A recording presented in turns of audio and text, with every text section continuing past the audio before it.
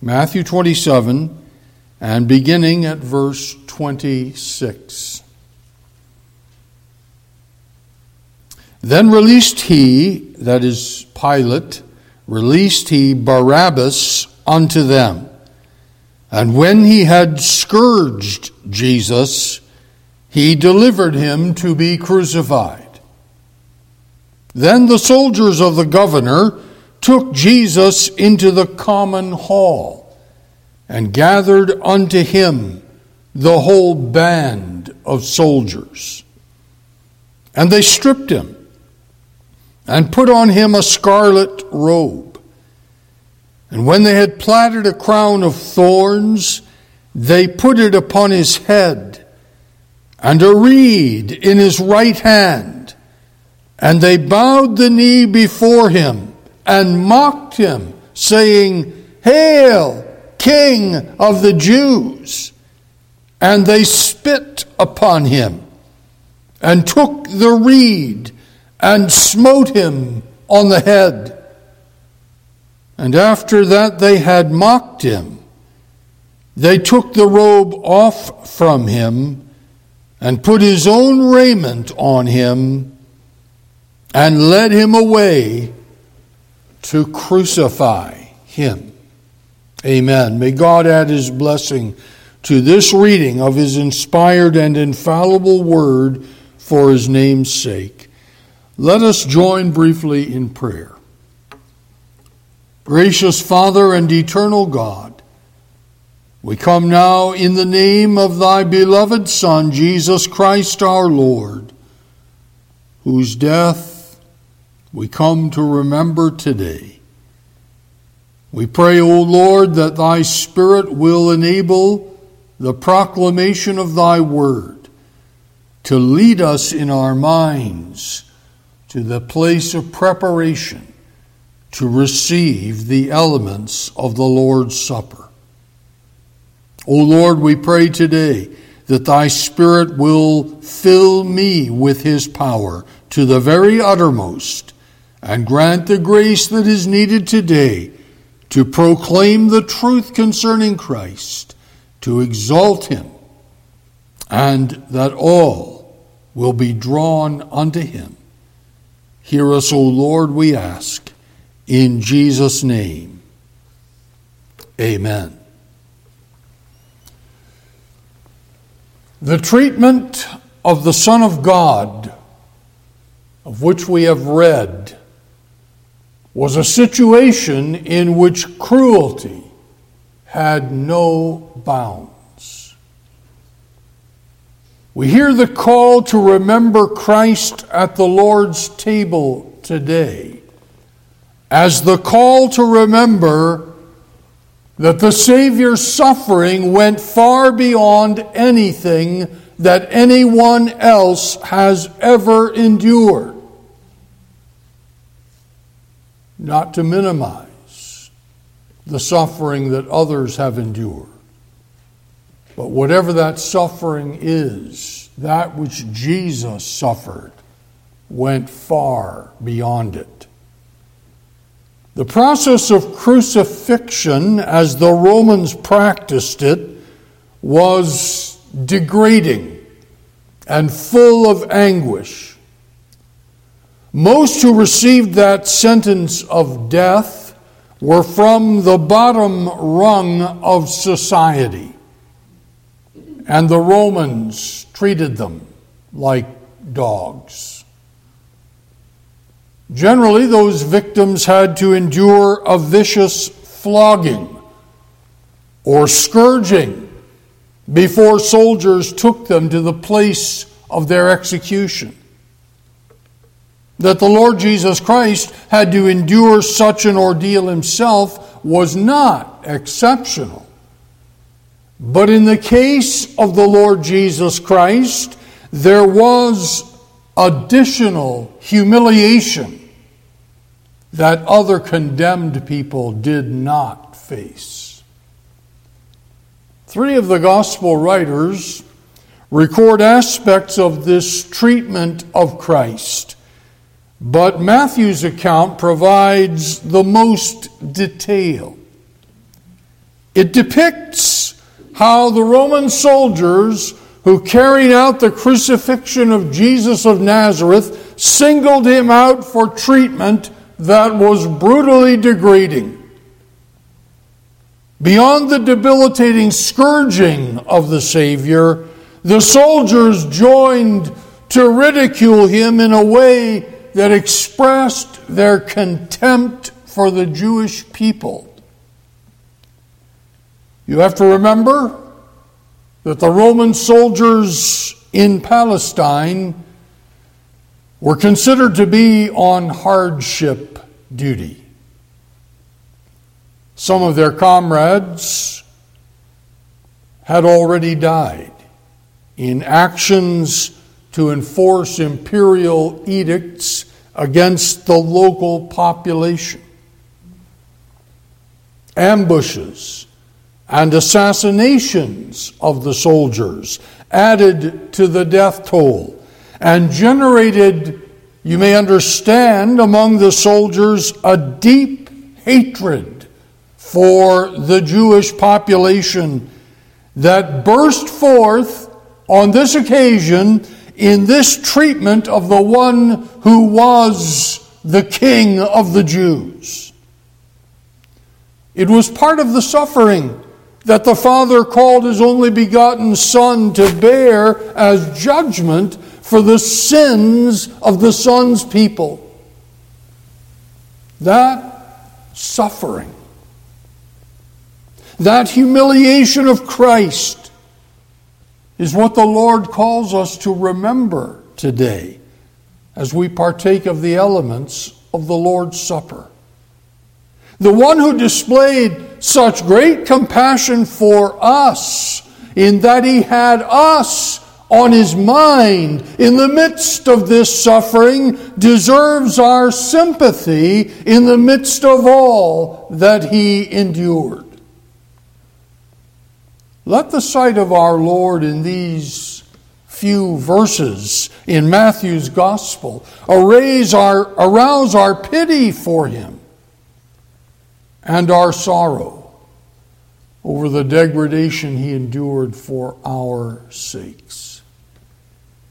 All of the animosity of depraved humanity broke into the open in the brief period of which we have read, as those soldiers, acting not only for themselves, but for all the descendants of Adam, engaged in the acts of persecuting the perfect man. And I want you to think on that theme with me as we prepare for the Lord's table this morning. Persecuting the perfect man. We read a lot about persecution in our time, and there are followers of Jesus Christ in the world today who endure persecution for that cause. But none of them are perfect. Here was a perfect man who was persecuted and hounded to death. Part of the purpose of the Lord's Supper is to arouse compassion in our souls for our blessed Savior and to stir sorrow that our transgressions against God's law reduced the holy and harmless Son of God to such a place. The further purpose of the Lord's Supper is that this remembrance should restrain our wickedness and provide the incentive to follow the Lord's command to be holy as He is holy. So let us remember Him this morning as we consider three aspects of this part of His sufferings. First, brutal savagery.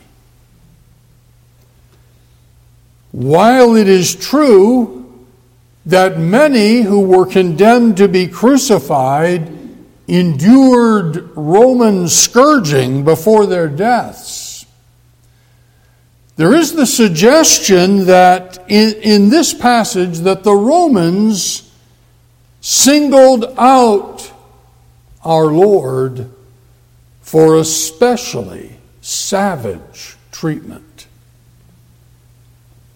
Those who were to be scourged were usually stripped to the waist, and their hands were bound to a post, with their feet positioned in such a way that the back was stretched out. With the flagellum, a device with strips of leather embedded with pieces of bone and metal, the scourger would lash the back by flinging the strips across the back and pulling the flagellum back in a violent manner that ripped open the flesh. The first and second blows generally left red welts across the back. But with subsequent lashes, blood ran from the wounds. The combination of the rhythmic blows and the pain of the wounds and the loss of blood weakened the victim rapidly. Usually the beatings went on with great force for a lengthy period, and often the prisoners would faint. Expert Roman scourgers were adept at that point at suspending the beating long enough to allow the prisoner to recover some strength, and then the beating resumed. Some have said that they knew how to bring a person to the edge of death without pushing him over the edge. Even so, and perhaps there were varying levels of skill, there were more than a few cases where the scourging did lead to the death of the prisoner. We find it difficult, for all the words that we use to describe it, to comprehend the severity of this beating that our Savior endured. The purpose of the scourging was to remove any resistance from those whom the Roman authorities condemned to crucifixion. And yet, this scourging of Jesus fulfilled an Old Testament prophecy, and it was part of our redemption. Let us turn to the Old Testament, to the prophecy of Isaiah, chapter 53. And you can keep a mark in this passage, for we shall refer to it later. Isaiah 53 and verse 5.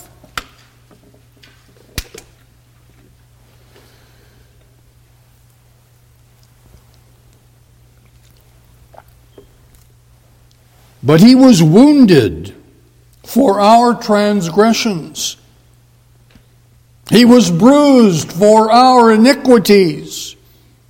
The chastisement of our peace was upon him. And notice, and with his stripes we are healed.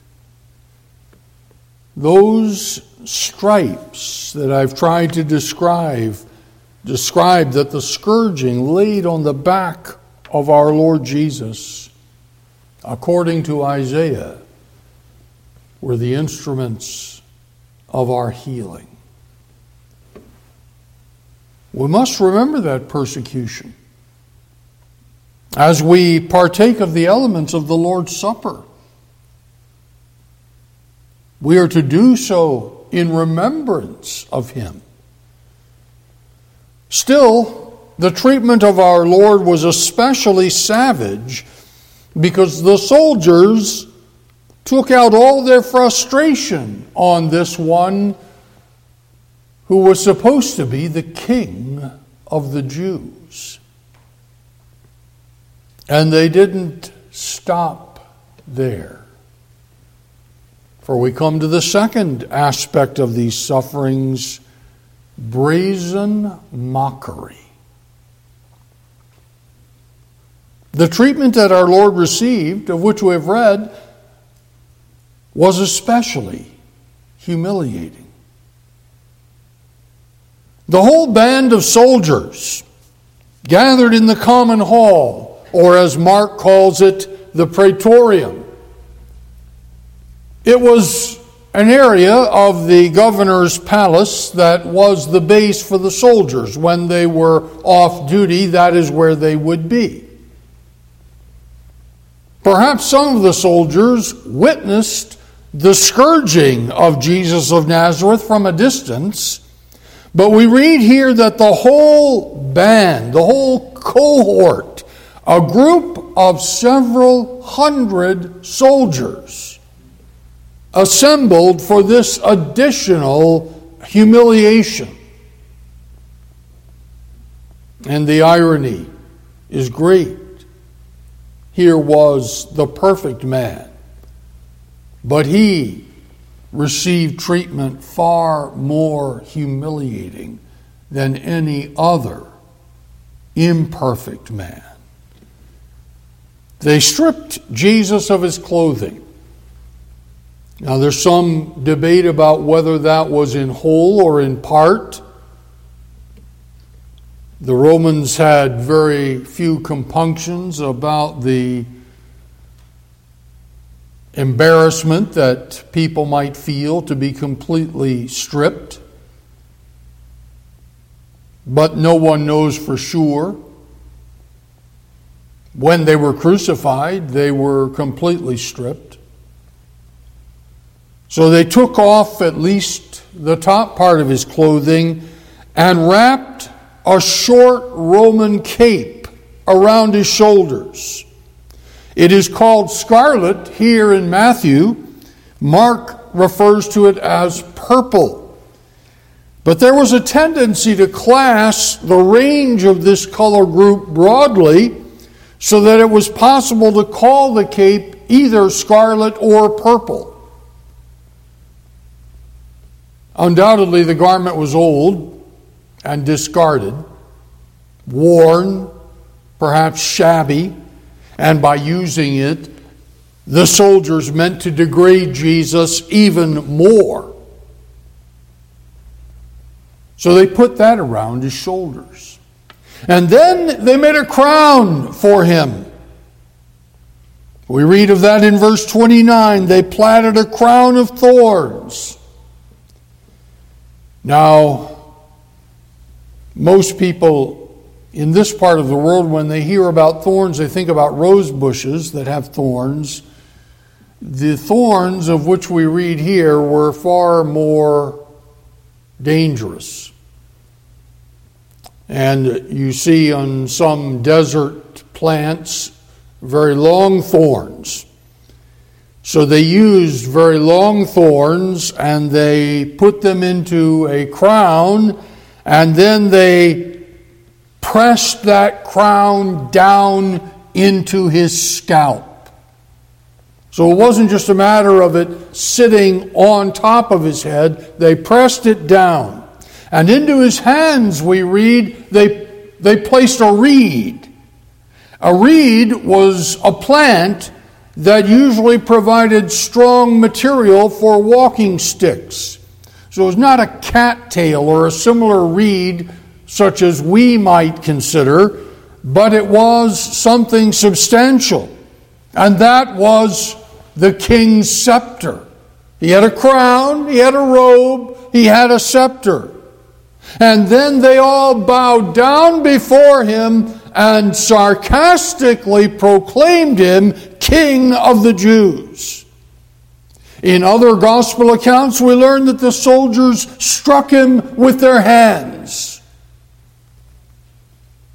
Matthew recorded here that they used the scepter, cane, the walking stick, to beat him on the head. And with every blow on his head, those thorns drove more deeply into our Lord's scalp, and his blood ran down all sides of his head and neck. And then we read that the soldiers spat on him.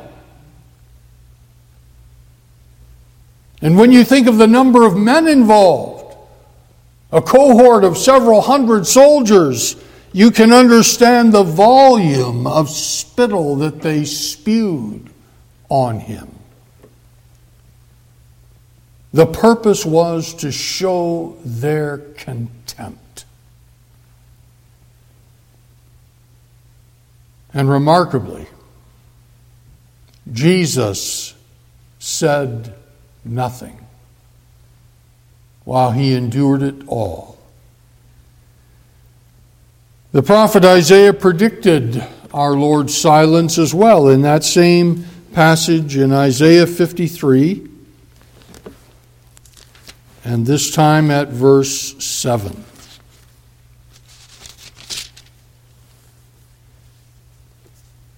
He was oppressed and he was afflicted, yet he opened not his mouth.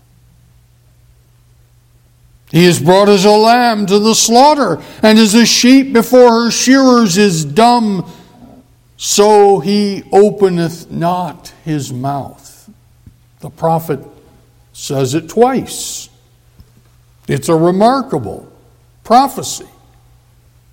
Here was Jesus in a position that almost every other person who occupied was full of cursing and invective against his executioners.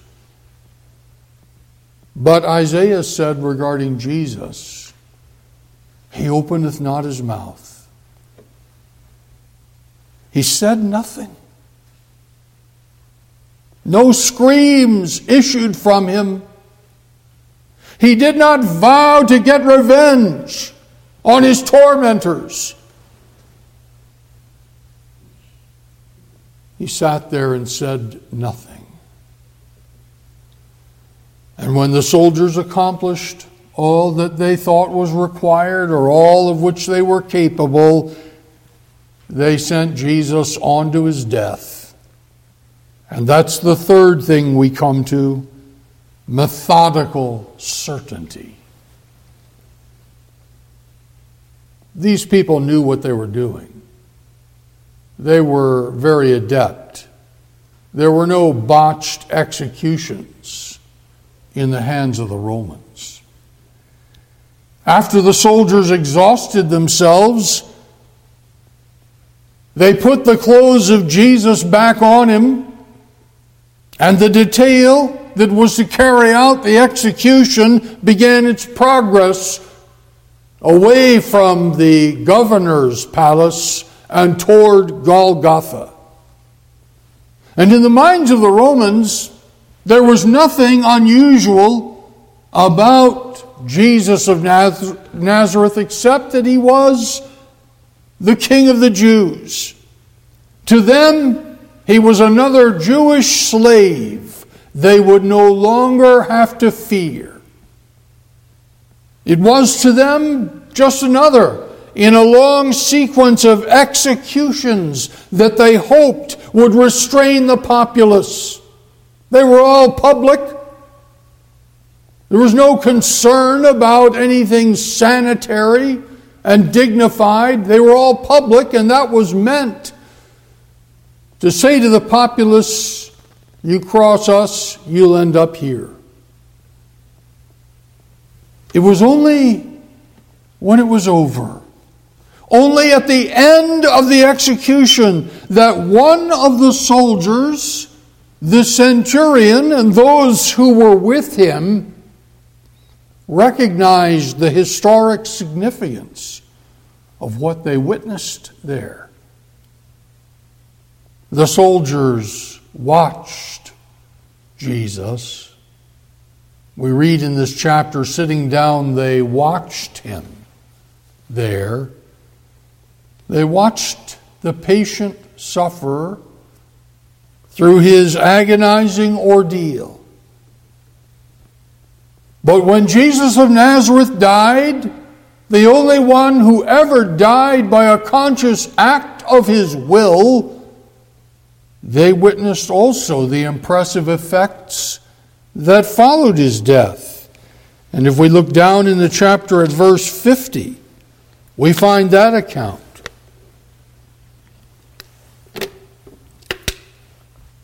Jesus, when he had cried again with a loud voice, yielded up the ghost. With a loud voice, here was not someone whose strength was all gone. He cried with a loud voice and yielded up the ghost. And behold, the veil of the temple was rent in twain from the top to the bottom. And the earth did quake, and the rocks rent, and the graves were opened, and many bodies of the saints which slept arose and came out of the graves after his resurrection, and went into the holy city, and appeared unto many. Now, when the centurion and they that were with him watching Jesus saw the earthquake, and those things that were done, they feared greatly, saying, Truly, this was the Son of God. Only then did some recognize what they had witnessed. As the Son of God, Jesus offered himself to the Father as the only sacrifice for the sins of his people. The battering of his body and the pouring out of his blood and the yielding up of his Spirit crowned the mission of redemption for which he came into the world. Recently we observed again the coming of Christ at his first advent. Not everyone, in remembering that event, remembers the purpose for his coming into the world. It was to redeem his people. Those soldiers for whom the crucifixion of Jesus of Nazareth was another in a series of necessary procedures had no idea of God's purpose in all that they did. They did not know the Old Testament prophecies and probably had little concept of their need for salvation. Later, not too much later, the apostles underscored the ultimate responsibility for the murder of Jesus of Nazareth. Let us turn to Acts chapter 2. Acts chapter 2. Here is Peter preaching on the day of Pentecost.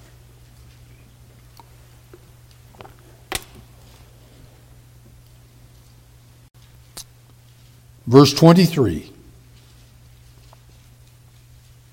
Him, that is Jesus of Nazareth, being delivered by the determinate counsel and foreknowledge of God, ye have taken, and by wicked hands have crucified and slain. So Peter was indicating that this was all part of God's plan. But that did not excuse the wicked actions of those who cried out, "Let him be crucified." In the next chapter, Acts chapter 3, verse 13, Peter, preaching after the healing of the lame man at the gate Beautiful, said, "The God of Abraham and of Isaac and of Jacob, the God of our fathers, hath glorified his Son Jesus, whom ye delivered up and denied him in the presence of Pilate when he was determined to let him go. But ye denied the Holy One and the just, and desired a murderer to be granted unto you, and killed the Prince of Life, whom God hath raised from the dead, whereof we are witnesses. The point is that the methodical certainty that the Roman soldiers displayed in their conduct of the crucifixion was the fulfillment of Old Testament prophecy, even though the Roman soldiers understood little or nothing about it. We do not have that excuse. We come to remember today at the Lord's table the anguish of the persecution of the perfect man, the God-man. All that came before the crucifixion that we have considered was part of the suffering for which the Father sent his only begotten Son into the world. We do well to contemplate today all that our Savior endured to deliver us from the curse of God's law. For ultimately, that was the transaction which the sufferings of Jesus secured. We trust that God will enable us today, as we remember Christ, to focus our minds upon this persecution of the perfect man. Let us bow together in prayer.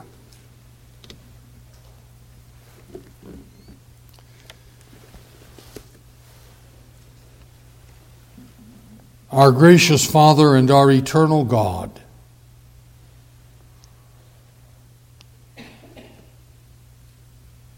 we find that even after hearing the word and considering various aspects of it, we find that there is a hardness of our hearts that keeps us back from a full remembrance of the persecution of this perfect man.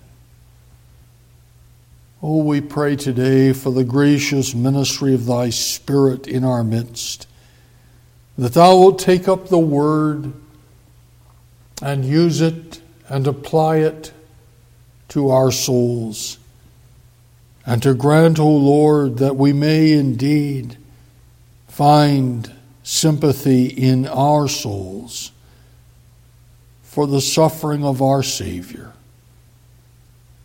O Lord, we pray for thy blessing on the word that has gone forth, and we pray, O Lord, that thou wilt undertake for us here as we now come to receive and to partake of the elements of this supper. Hear our cry, we pray, and continue with us, we ask. In Jesus' name, amen.